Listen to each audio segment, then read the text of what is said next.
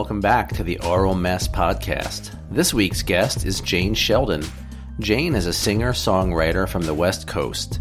Join us as we discuss a variety of musical topics, and be sure to check out our video version on YouTube. Hello, and welcome back to the Aural Mess podcast. Today I'm joined by singer, songwriter, and multi-instrumentalist Jane Sheldon. Hi, Jane. Hi, Chad. Thanks for having me. Absolutely. Why don't you introduce yourself? Tell my 5 viewers and my 3 listeners all about you. Well, I think you're going to have 6 or 7 because at the coffee shop up by my house, I told them I was on this podcast and I said, I met him because he does these amazing memes of Steely Dan. They're like, what is it? And they followed you on Instagram. So nice. One more follower. Excellent. Yeah, but my name is Jane Sheldon, and I'm like you said, a songwriter, singer. I play many instruments, not all of them fabulously, but I, have fun. I live in Los Angeles, California, and I have a 9-year-old son who is amazing and taking up a lot of time in the best way. That's a great age. It's the best. And he was actually able to come. It was the first time he was able to come to a show of mine because I play at bars, and they're late and whatever. So he was able to come to the show that I just did at the Troubadour. And it was very sweet because he was right up at the front. And that was pretty sweet to have. That's amazing. So let's talk about the Troubadour show. When I saw that you were performing there, I was just blown away. I mean, that place, as you know, just has a wild history. It was sort of one of the places to play in L.A. in the 60s and 70s, and really even in the 80s, the hair bands kind of took over. So right, they did.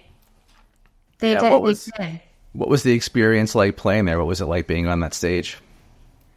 Well, it was really an incredible place. I mean, I played a lot of places, but you could just feel I don't think it's really been touched since they opened it. And you could just, it's this just big, beautiful wooden room, and you could just feel all of the history in there, and it sounds great. It really sounds great. It is a great sounding room. And everybody who's played there is like, it just sounds so good up there, and it really did. It was a lot of fun to be there. That's awesome. I took some time and I went through the Troubadour's website because I think I was just saying this to you before we started recording. There is just so much that has happened there, and so many bands either played legendary shows there or got their start there. So they had this whole great page of sort of a timeline and history of the club. So I figured it'd be fun to go through some of the highlights from the 70s, and we can talk about some of the people that are mentioned. Yeah, I'd love that. Great. So starting in 1970, apparently Don Henley and Glenn Frey from the Eagles met for the first time in the bar at the Troubadour. Incredible. I didn't know that. I didn't know that either. I think that's fascinating. I don't know if it's before the Eagles really got started, or obviously before they they're meeting for the first time. But I'm not sure where in their careers they were at that time. I think, and I could be wrong, but I think that they both ended up backing up Linda Ronstadt. Right. Was the history of the Eagles, right? They started as they were just players for Linda, and then they decided to go, let's do our thing. Right. But I didn't know that they met in that bar. Yeah, well, according to their website, I guess that's a point of pride. So that's pretty cool. Really cool. Another interesting one, and I think I knew about this one, is Zeppelin played a monster show at the LA Forum that same year. And I guess after the show, they all ended up at the Troubadour, and they got on stage with Fairport Convention and just had this massive jam session for 3 hours. That's an interesting hybrid. I wouldn't have put those two groups together, but that's great. Yeah, and they crossed over on, I'm not sure. Robert Plant apparently was a huge Fairport Convention fan, and I know in Battle of Evermore that Sandy Denny on some of the backing vocals, right? Yeah. So, yeah. But I just can't imagine, even in 1970, Zeppelin was huge. Just being there to see Fairport Convention, and all of a sudden, Plant Page Bonham, Paul Jones. They all just kind of wander in, and they're like, okay, we're just going to go take the stage and you know, have this jam session. That was amazing. Yeah, I love that when, you know, very, very successful musicians will just get up and play anywhere. You know, it's cool. Definitely. All right, so moving on to 1971. Again, a meeting at the Troubadour that was significant for the future of music.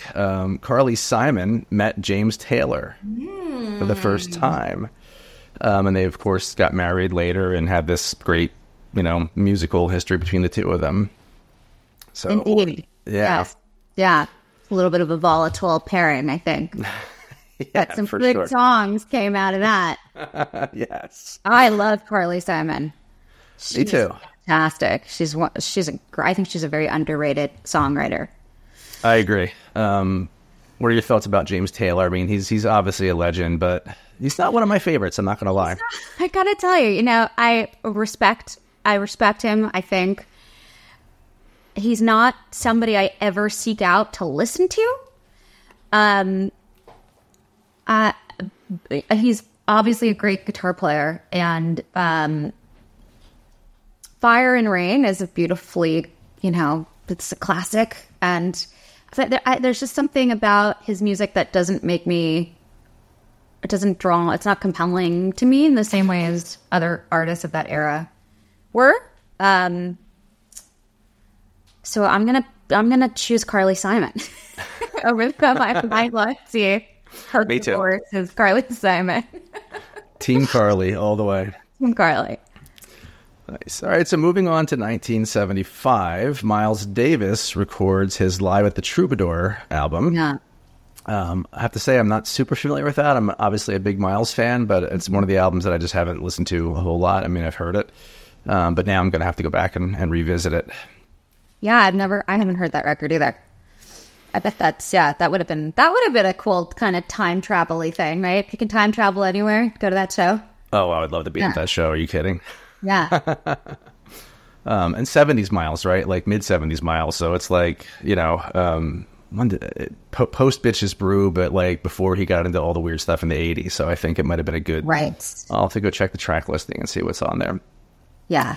All right, 1979, another underrated, I think, singer-songwriter, Ricky Lee Jones, releases Chuck E's In Love, which apparently she wrote about musician and former Troubadour employee Chuck E. Weiss. So there's a connection there.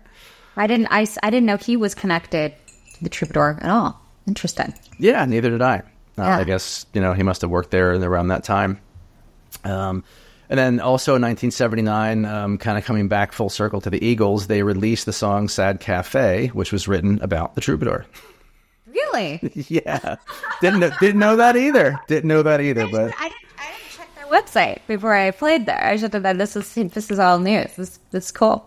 Me too. And again, like I knew it had a great history. I knew about a lot of things. Like, you know, Lenny Bruce, I think, was the first person that you know was sort of notoriety there. But all these other things, I just had no clue. So it was fun learning about that today. That is good. That's good history. Good trivia. And then we can. It was. I think several years ago it was on the verge of closing. Really? Yeah. It came close, and I'm not sure how it got salvaged, but thankfully it did. It's an important venue to keep alive for sure. Oh, absolutely. Yeah. Which brings us to the 80s, and I think we can just skip over that and just say that the hair bands took over, right? That whole thing. But, you know, most notably, I think Metallica and Guns N' Roses played some of their first, you know, shows there. No hate to hair metal, by the way. You know, I was into it for a while. So speaking of 80s, I guess it would have been... So I was born in 82, and my brother is 10 years older than I am. He's a musician, and he used to play those spots on the Strip, like Club Lingerie and Desari's. And so I was a kid. I couldn't go to the shows. My parents were very, very supportive. And so we would go and stand outside those clubs. And I remember being, you know, 7 years old and being outside of, like, Club Lingerie and Desari's and just, like, the hair and the whole, you know... A pretty funny memory. That's amazing. Another time travel moment would have been like just the Sunset Strip in the 80s, that whole scene, you know. Yeah. just a little of it. Yeah, but I mean, even just as an adult, just being there, as a fly on the wall kind of thing, like crazy. Crazy. Yeah. And then, we could keep going, but one last entry that I noted, in 1991, Pearl Jam, who had been performing under the name Mookie Blaylock up until that point, actually played their first show as Pearl Jam at the Troubadour. Wasn't Mookie Blaylock, wasn't that some kind of sports player, right? Yeah, he was a basketball player. Basketball player, okay. Love it. For what team? I don't know. I'm not a sports guy. Great. So good. My knowledge of sports is really around how it ties into music and other things, but yeah. Are you going to watch the Super Bowl? Well, that I watch every year. Yeah. So my wife and my daughter, who's 17, and we have fun with it every year. We make boxes and we do all the side bets, like, how long is the national anthem going to be? Is it going to be less than or greater than 2 minutes? And what color is the Gatorade going to be at the end? We do all that stuff, so we make a fun night out of it. Is your daughter into Taylor Swift? Not really. Yeah, she's got a really great taste in music. Not to say that Taylor Swift isn't great taste, but she's just into so many things. But Taylor's just something that never really resonated with her as much, I don't think. Okay, so she's not caught up in the whole national consciousness. Is Taylor gonna make it to the Super Bowl? Does she have enough time? Can she get on the plane at 10? Well, I find it it's so fun. It's so funny to me that how it's great. People are.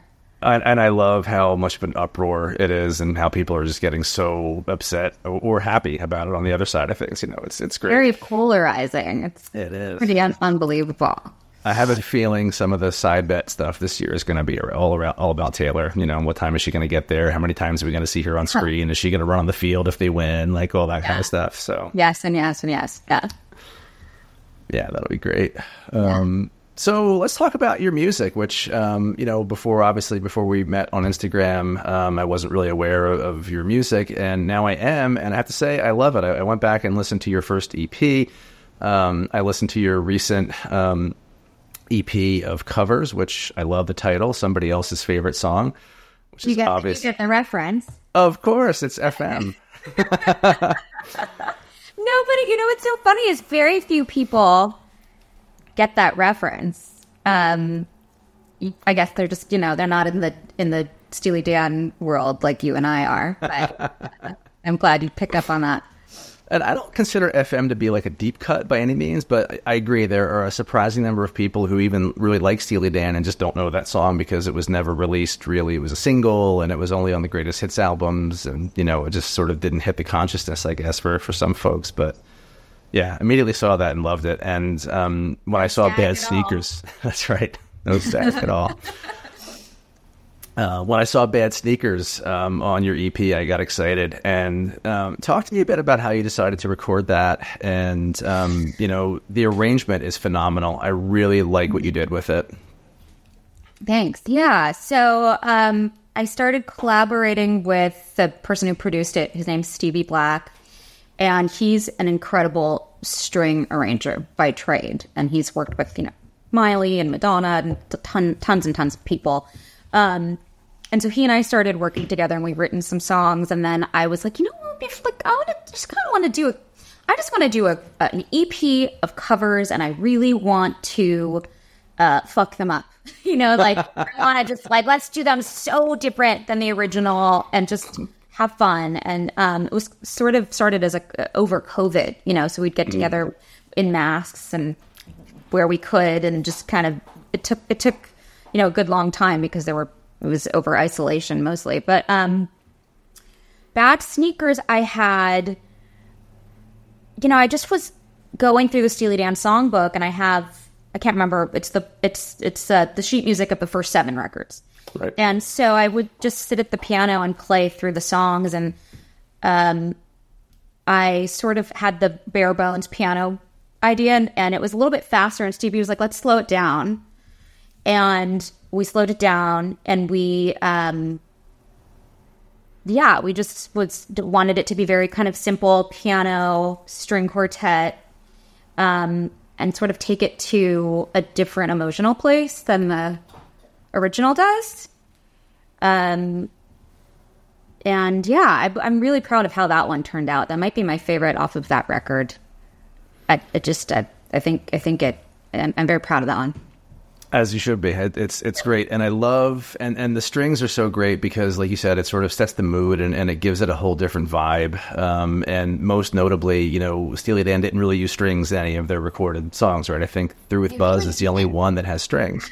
I think there's one more. I don't remember which track it is, but yes, Through With Buzz is an incredible string arrangement. I can't remember he's a famous string arranger. I can't remember his name, but yeah, it's interesting. I'd like to, if I ever get to talk to Fagan, I'd like to ask him why didn't they use more strings? I guess they didn't have to. That's a good way of putting it. They didn't have to. They did do some string arrangements for other artists, which was funny. Like, some of the early Brill Building stuff, and they were, brought in to do arrangements for Jay and the Americans, right, and some of the other bands and stuff that they didn't necessarily record, even not on their own songs. But, how do you do horn and string arrangements all that time and then just not bring it into your own music? I guess, like you said, they just didn't have to because everything else was so great. Was cool sound. I mean, they certainly used horns. But yeah, it's an interesting choice that they really did not go there. And I love a good string section on a rock track. Me too. Yeah. So keeping that Steely Dan connection alive with the recording process, Lenise Bent, hello. Yeah. How did that happen? So Lenise and Stevie, the producer, go way back. And it just was a sort of a natural idea of like, you know what, let's see if Lenise wants to mix this one. And so Stevie sent her a rough and she loved it. And she said, yes. And she put her magic on it. And she had great ideas of like, when to bring in the violin and when to pull it out. And she really brought it to a whole new level. And she's such a cool person. Yes. She had a lot of stories, which I won't share, but it was special to work with her and have her on this as this, full circle Steely Dan moment. Amazing. I'm lucky enough that she followed my stupid meme page on Instagram. That's so great. And she's liked a few things, and every time she does, I'm like, I get giddy, I laugh. I'm like, oh, Lenise Bent like my meme. This is awesome, it just makes my whole day. Yeah, super cool. No, she's cool. She's really got she's got quite a resume of who she's worked with, and she doesn't have any airs about her either. She's a really, really cool person. I like her a lot. That's great. Yeah. So the other song that stood out on the EP is the I Want You to Want Me, which, goes in a completely different direction than the original. Love it. How did you decide to take this sort of, I don't want to say bubblegum pop, but like, Cheap Trick was so upbeat and peppy and happy for most of their hits in the 70s. And, I would never think of that song in a minor key, really slowed down with the string section. Like, you made it into sort of a sad love song, right? As opposed to like I guess which it was originally, I guess, but the music sort of masks that feeling that you get from the lyrics, right? Unless you really overanalyze it. And I never had, I guess. And then when I heard your version, I was like, wow, that's not a happy song. Yeah, I think I said when I posted it, I don't know if it's still up there, but I think I said, some songs, like People Are Sad, you just have to get them alone in a room. And that song is like, I heard it and I was like, I started listening to the lyrics, and it's a really sad song, I want you to want me, I want you to need me, I'd love you to love me. It's a song of longing and mourning and wanting. And so I just kind of just sat with it at the piano again. And,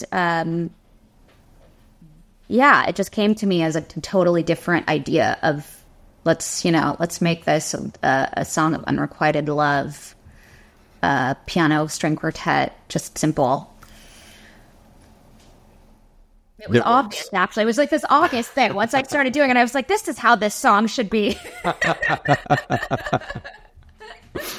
say that the original is, the original is great. It's so fun and poppy, and immediately it comes on and you start shaking your body and bopping, and that's a good thing. Yeah, absolutely.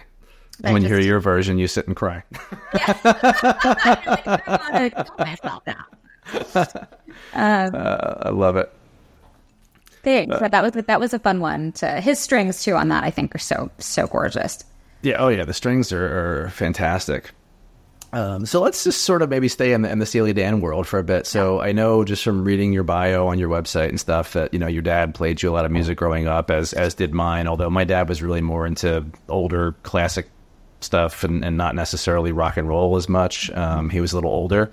So I got a completely different sort of world growing up between his music, and then my mom came up in sort of the same era, but then my brother and sister, who were 11 and 13 years older than me, kind of like your brother. So yeah. I got this whole sort of generational leap of music growing up, which sort of shaped my musical taste.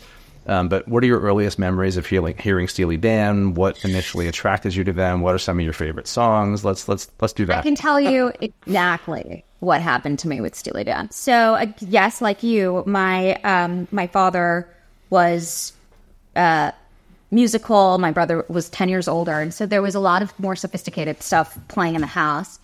And my dad was a big Steely Dan fan, and it was on in the house, and it was like it was just sort of a background thing. And then I started to drive when I was 16. My parents had a Ford Taurus, and it had a cassette deck. And I was driving around by myself in Santa Monica, where I grew up, and my dad had left a cassette of Katie Lied in the tape deck. And so I was like, all right, I should give this a shot. And at that time, I was, I started playing guitar. I think I was maybe 13. And I was into Nirvana, and sort of the bands of that time, Hole. And I learned how to play guitar just listening to those records and just figuring out the bar chords and stuff. So sure. I had that under my belt. So I was driving around, and this Katie Lied was in the tape deck, and I was like, I'm gonna just give this a go. And I turned it on, and it was set to "Daddy Don't Live in That New York City No More" was the track that it was on, and I just hadn't heard anything like that song before. That and the guitar lick was so cool. Oh yeah. Like, what is this? I don't know what this is, but I really like it. It got me immediately. And so I think I rewound that song a few times. And then I started listening to that record, and I was blown away by those songs. And I just was like, okay, give me more. Dad, I need more. Like, I was in. After that, I was like, I need more. And I think the next record I went to was Pretzel Logic. Okay. And then I just was all in from that moment. So 16 on. Maybe 17. 16, 17 on. It was all about Steely Dan. And I still have never... I never get sick of those records. I always go back to them and hear something new. And something will catch my... I'll hear a lyric differently. Or a guitar phrase or piano, it really just keeps on giving. They do. Those albums are, you nailed it. I mean, like, even still, I'll listen to stuff and hear something I hadn't heard before, or just some phrase or something will hit me a different way. And I do a lot of listening in the car, which is not the best environment to hear all the nuance in music. So recently I've been trying to listen with headphones, and really focus. Just to kind of, again, revisit some of the songs that I love and hear new things, and I still do. It's crazy. It's crazy. It's probably, the best recorded music of all time. Just in terms of sonically, how it sounds, and all of the nuances and the time and the energy and the production and the money, and that just, records like that will never be made again. Right. That's true. And it's funny that you had Katie Lied as your first exposure. I think mine was as a kid. I had a little record player, one of the old 70s models that was like a little suitcase that opened up and right? And my sister, who worked in radio, would always give me whatever records that, she got as promos, and, they didn't want or they had duplicates of or what have you. So I remember one of my earliest memories of playing my own records on that record player was Josie by Steely Dan. I don't think it was in 77 when it came out. It might have been a few years after, so I was probably 7 or 8 years old. But even at 7, 8 years old, that song just grabbed me. The guitars and the drums and just the rhythm and the words that I had no idea what the hell they were talking about as a kid. You know what I mean? Shine up the battle apple. And Hooters. Yeah, right. Exactly. What the hell is a battle apple? Joe, would you love to scrapple? It's a made up word, but it just, you know, why not, right? Yeah.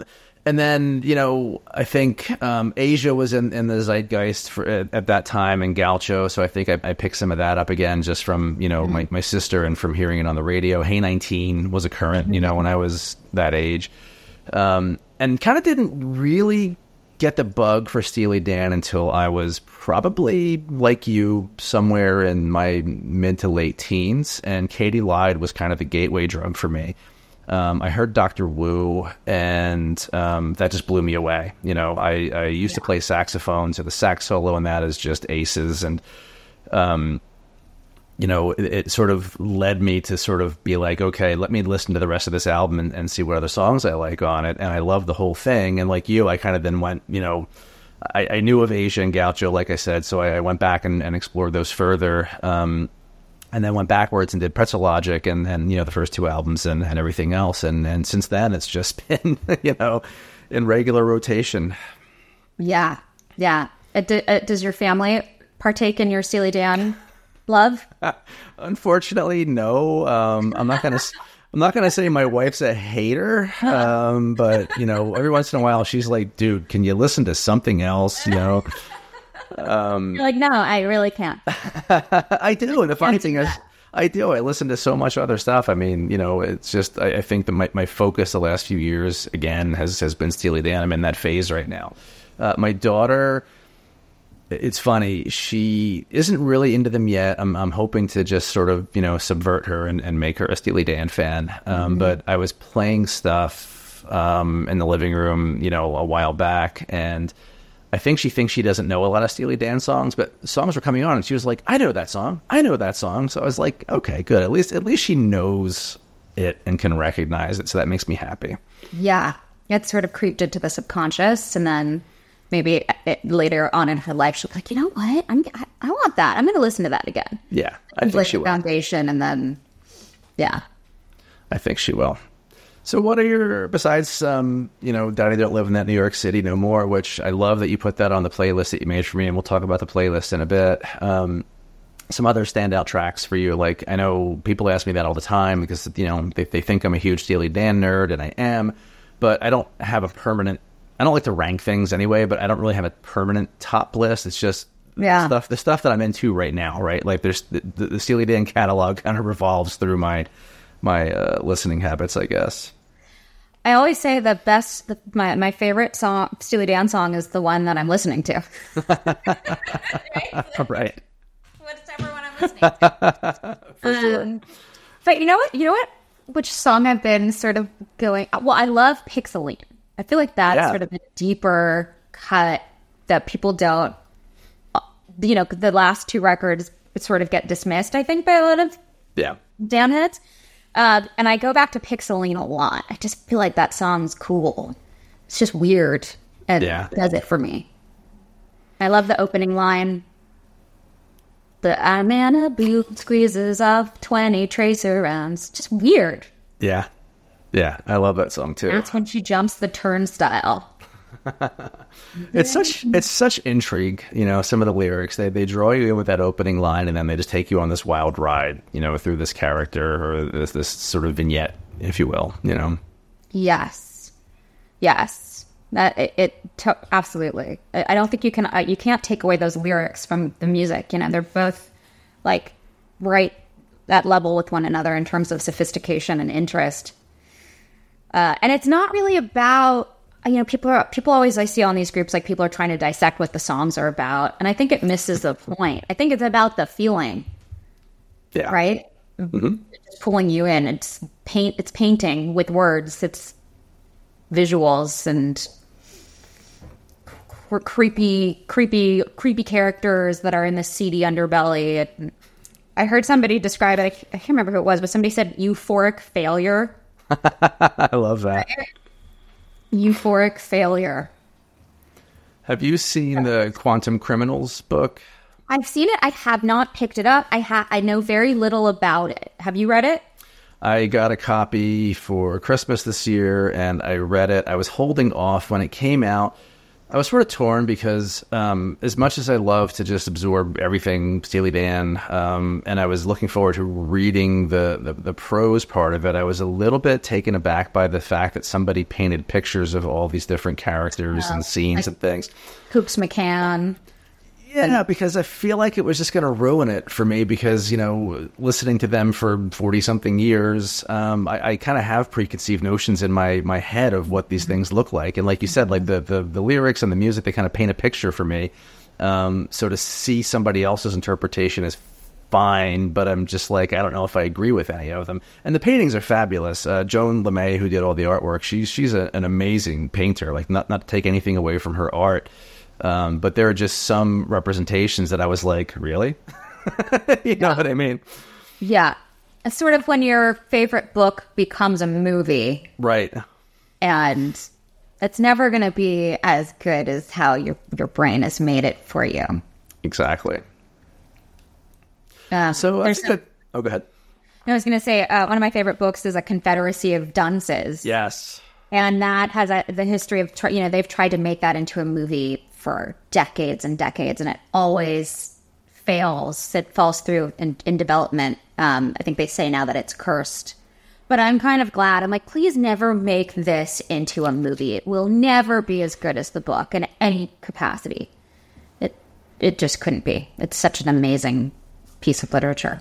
Oh, I agree. And there are some things that shouldn't cross into other sorts of media, right? And I feel like a couple examples for me is that they tried a couple times to make Hitchhiker's Guide to the Galaxy into a movie.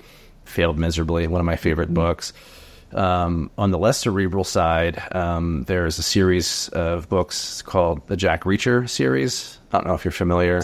I've heard of it. Yeah. Yeah. So great books, well written, but they're spy, military, police, crime type novels, and they're great. I've been reading, I can't think of the author's name off the top of my head, which is alarming because I just literally heard it yesterday. Anyway, it'll come to me.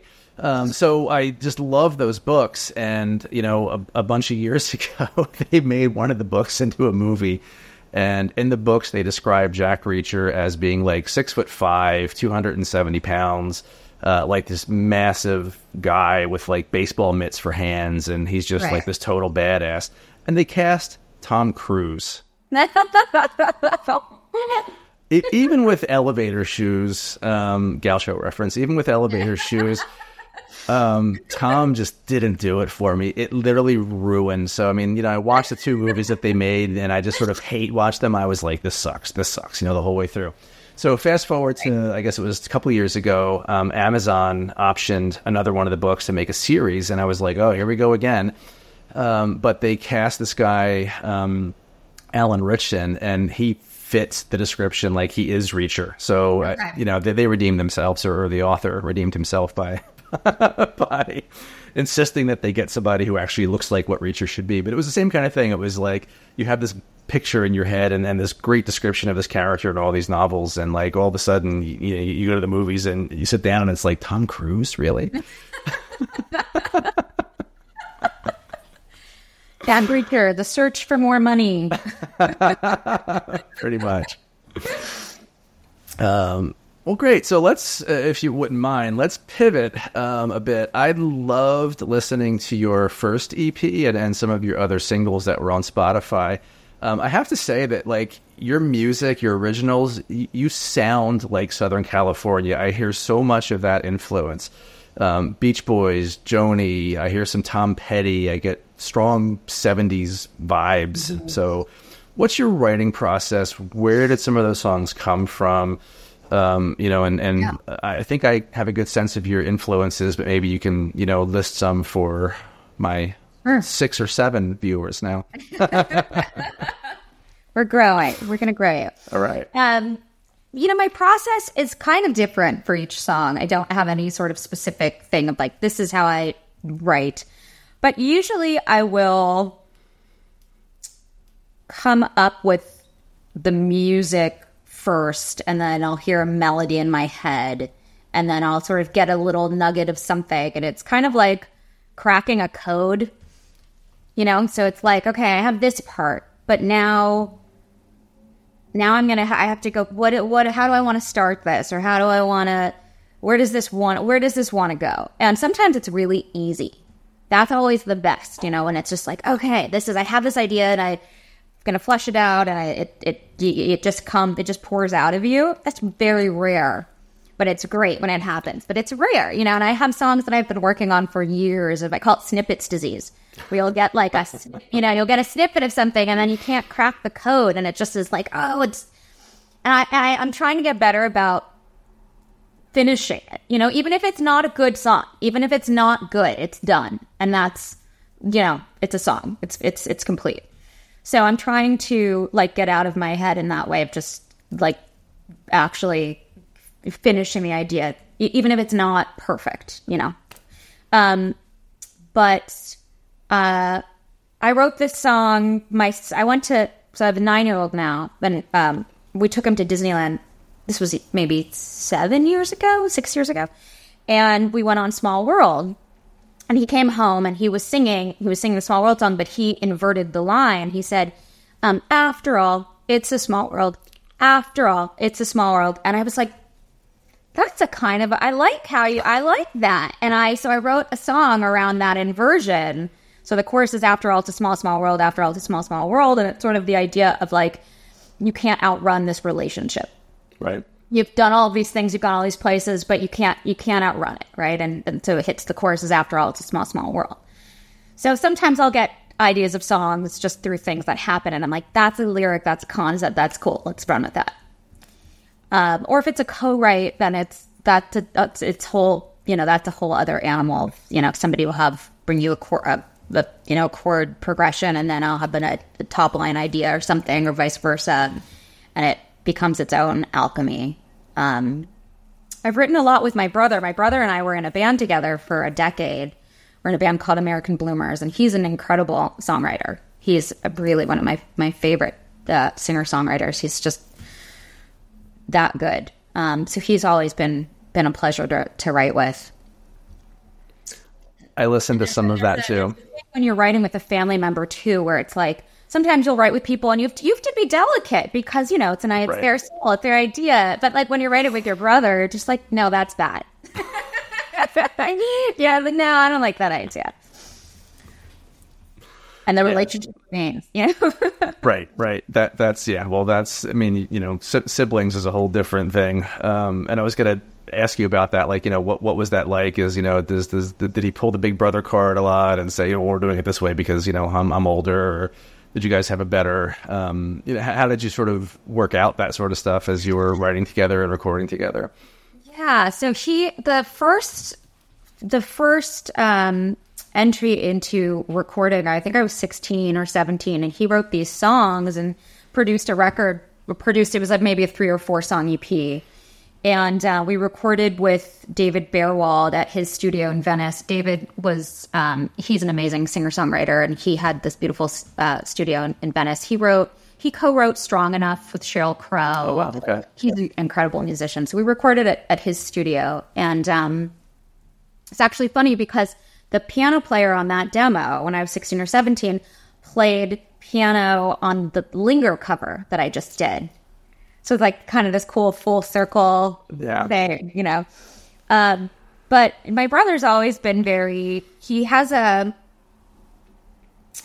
vision, he can hear something, and he's good at kind of parsing things out and getting to that thing that he's hearing in his head pretty quickly. And he's also diplomatic and very easygoing, and he's a good guy. Nice. So you've also had a song featured on a TV show, and you had a really cool Christmas song, which I listened to and then realized there was a video for, so I went and watched that. I was like binging Jane Sheldon this morning before we got on the podcast. So why don't you tell me about those two and how those came about? Yeah. So the Christmas song, I think everybody cut like a song. You reach a certain point when, as a songwriter, where you're like, I think I should write a Christmas song. I think I'm going to write a Christmas song. And I was, there's just thousands of songs about Santa, but there's very few about Mrs. Claus. And I was like, let's give her some representation. She deserves a little credit for her contribution to this whole operation. And so I had this idea of like, this is going to be about Mrs. Claus, and it's Christmas Eve and she's done all this work and now gets to celebrate. So she goes to a bar and the celebration is about her, like let's raise a drink to Mrs. Claus and set up a double jack. This one's for Mrs. Claus tonight. So I think that's how I thought about it, is like I wanted it to feel kind of like a Springsteen song in a way of like you're at a bar and you're live and it's like set up a double jack. This one's for Mrs. Claus. And then the video was really awesome. Terry Hatcher's a friend, and she agreed to play Mrs. Claus in the video, and a lot of other friends sort of stepped up and helped, and we took over a bar in Atwater Village, and Matt Ryan, who's an amazing DP, he filmed it, and it was just it was a really fun project to bring that video to life. It's a fun video. I enjoyed it. Too. Yeah, I love the puppets.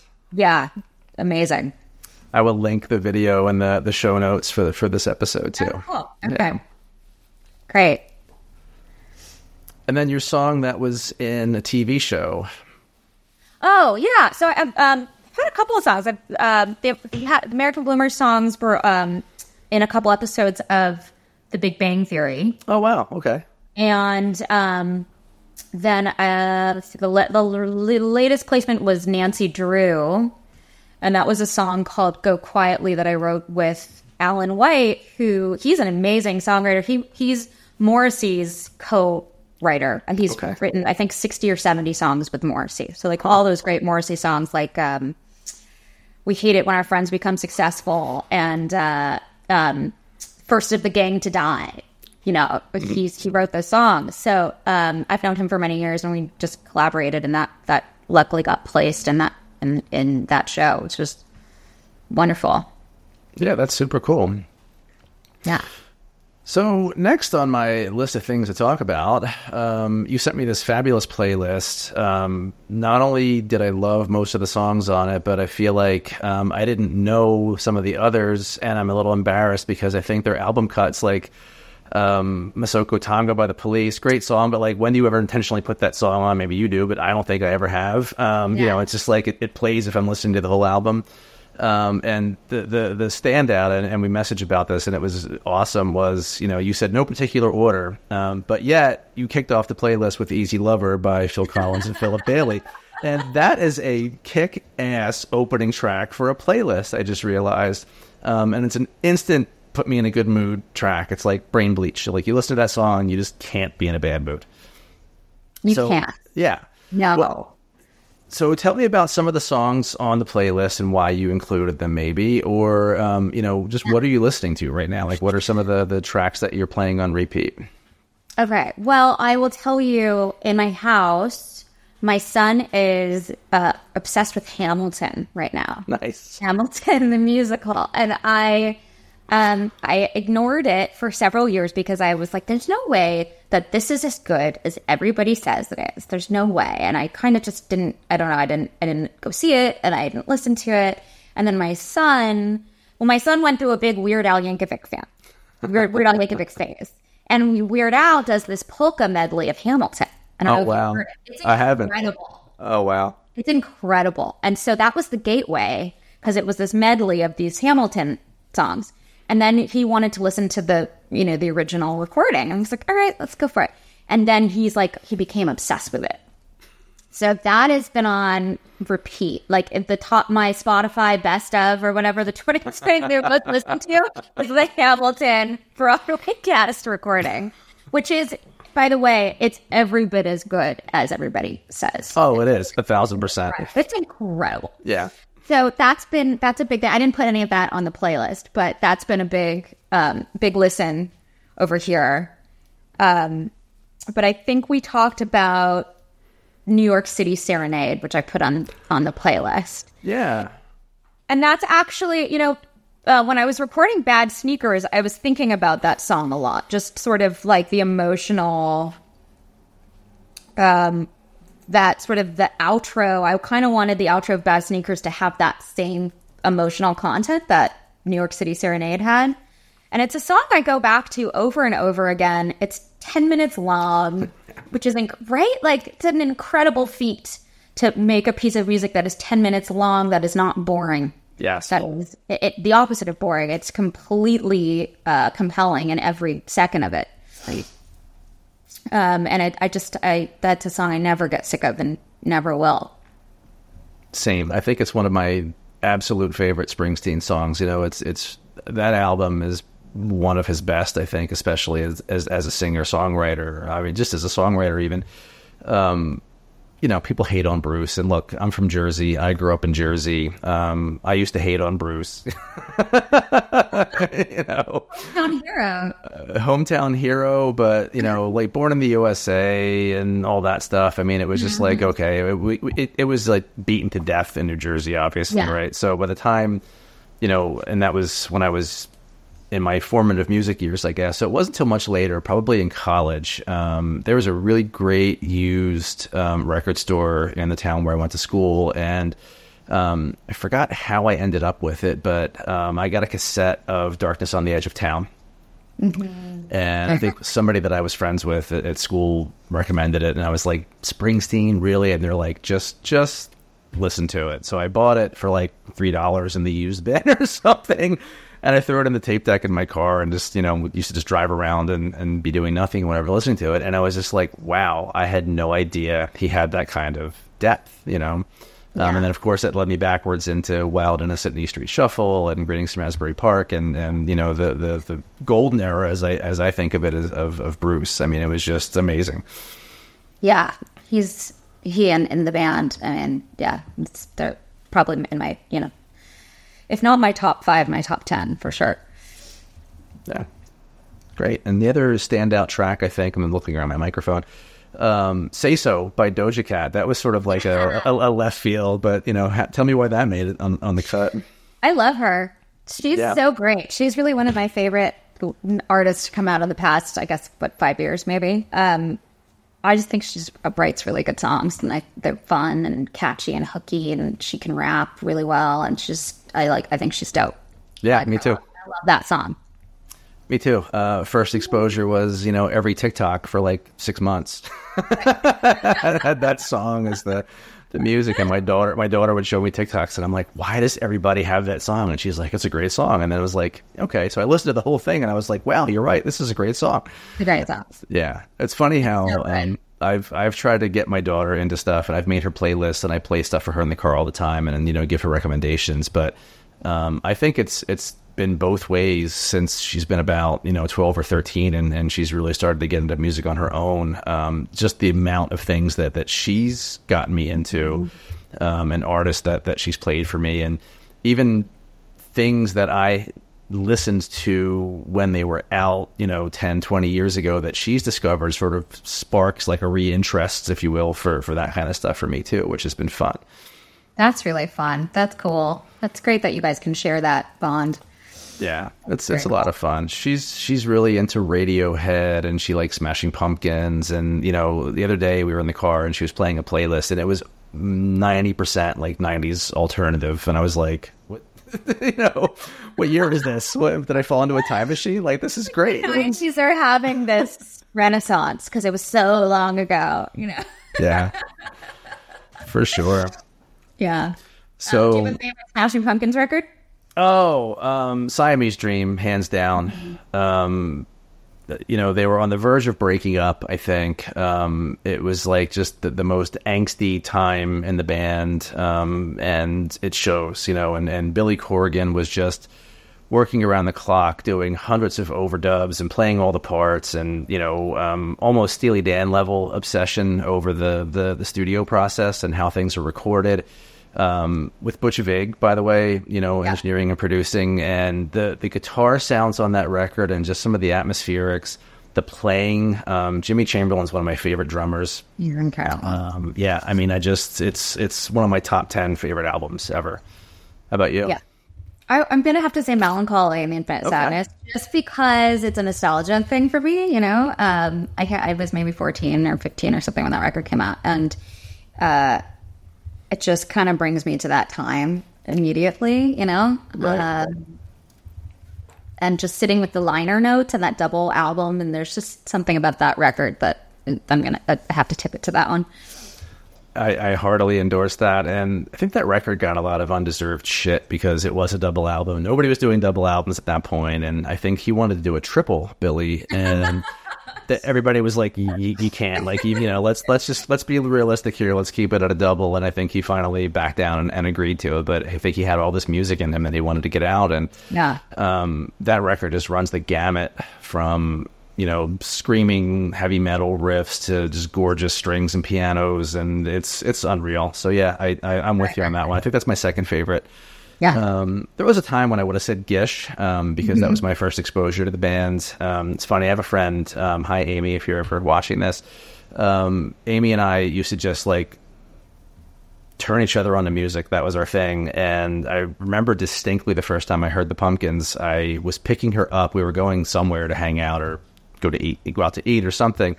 And she jumped in my car and she popped out whatever tape I had in the tape deck and she put a tape in. I said, "What are you putting in?" And she goes, "Shh, just listen. Just this shit's going to blow your mind. Just listen." And it was I Am One, which is the opening track on Gish. And I was like, holy shit. Oh my God. Like, I was just blown away by the music. I'm like, "Who is this?" And she's like, "Some new band called Smashing Pumpkins. I don't know." She goes, "It's really good." And I was like, "Yeah, it's really good." Yeah, it was one of those musical moments, Yeah, that you remember. For sure. Are you into Joni Mitchell at all? I am. I like Blue. I like Court and Spark. I like Hejira, Hissing of Summer Lawns, Coyote, Yeah. some of the classics. I remember I had a moment with Blue. The first time I heard Blue, I was at my friend Lori's house, and she had the CD, and we were probably 13, and kind of Discman. I think I brought over a Discman to the sleepover or whatever, and I found that record, and I just was listening to it in the first track, All I Want, and the same kind of Steely Dan moment of like, what is... Yes. I've been waiting to hear this my whole life. I've been waiting to hear this. So that's still like one of my absolute favorite records. Yeah, love it. I'd never really dug into her whole catalog. I think I was more of a hits kind of person. But definitely just, love her voice and love her songwriting. Let me see. So on my playlist recently, I'll give you a few things that I've been listening to.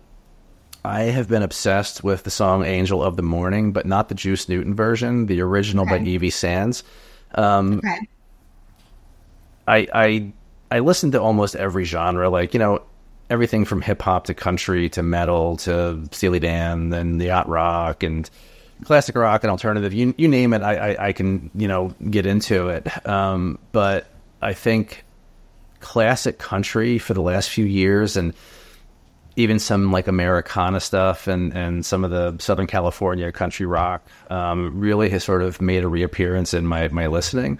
So I heard the Juice Newton version, and I didn't know that it was a cover. I never knew that. So I forgot how I stumbled across the original version. I think maybe when I went and searched on Spotify, because I was going to throw it on my playlist, and I think the other version came up right next to it, and I was like, oh, somebody covered Angel of the Morning, and I looked at the date. Was the original? 1967, Evie Sands. And she wasn't even the first one to have a hit with it. Somebody else, somebody Merrily, I think was her name, had the first hit version of it on the radio like the next year or the year after, and then Juice resurrected it and was it 80, 81.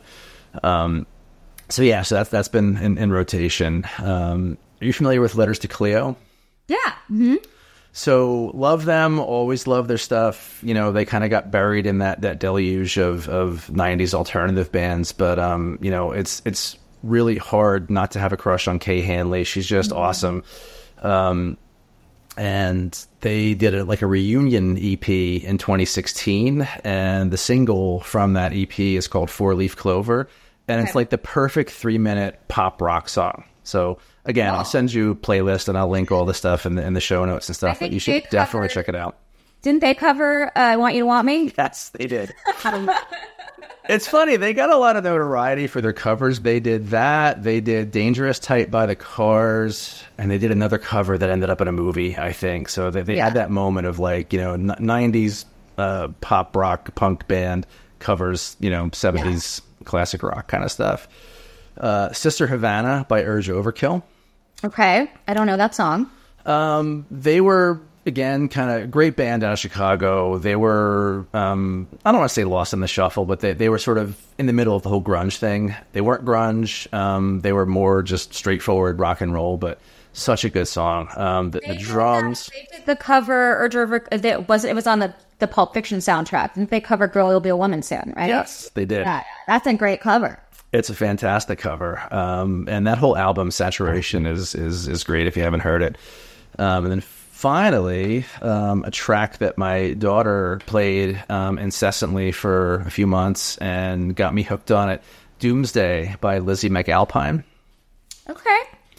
I don't know that. Worth checking out. She's a young singer, songwriter, and the song is kind of like a dirge. It's just great. Really spooky and sad, and I'll let you listen to it. I won't give you too much on it. Yeah. Well, that's a good eclectic mix. I think this playlist should be run the gamut of all different genres. It should. And like you said, the my favorite song is the one I'm listening to, right? And I think that's what's happening with me lately is like, I'll just, and having Spotify is such a good thing and a bad thing. Good thing because everything at your fingertips, bad thing because everything at your fingertips, it's like hard to focus and listen to something all the way through because you can just jump to anything. Kind of dead, unfortunately, but I know, and it's sad because I'm growing up when we did. It's the album was the thing. Like you wanted to listen to the whole thing, start to finish, and a lot of artists really put a whole lot of thought and effort into sequencing and making things flow, and you have this whole thematic journey. Absolutely, you don't get that anymore.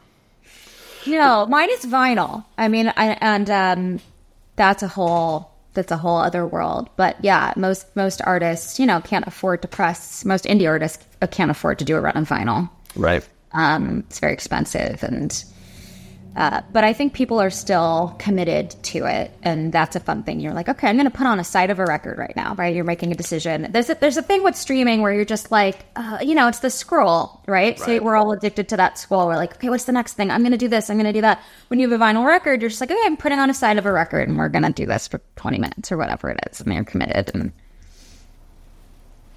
I think there's something important in that. Yeah, you're paying attention. You're focused. I mean, even if you're not paying rapt attention, you're focusing on the music, right? You're not just skipping around, and it's not just a background kind of thing. So yeah, or you don't have that desire of the scroll. You don't have the finger thing where you're just like on the screen and you're, what else is out there? What else is in this universe? Like you've made a decision, right? You've made a decision, and conscious listening. Yeah. Yeah, conscious listening like that. Great. Well, Jane, this has been great. I mean, I don't know if you have anything else you wanted to cover or anything you wanted to plug before we wrap it up.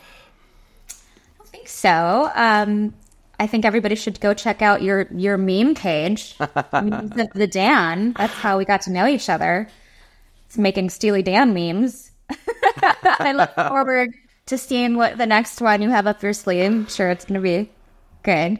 Well, thank you. Thank you for the endorsement and the love. The next one is actually, I made one a couple days ago, and I was like debating whether I should post it or not, but I think I'm going to. So it's going to be It's going to be a Pretzel Logic reference.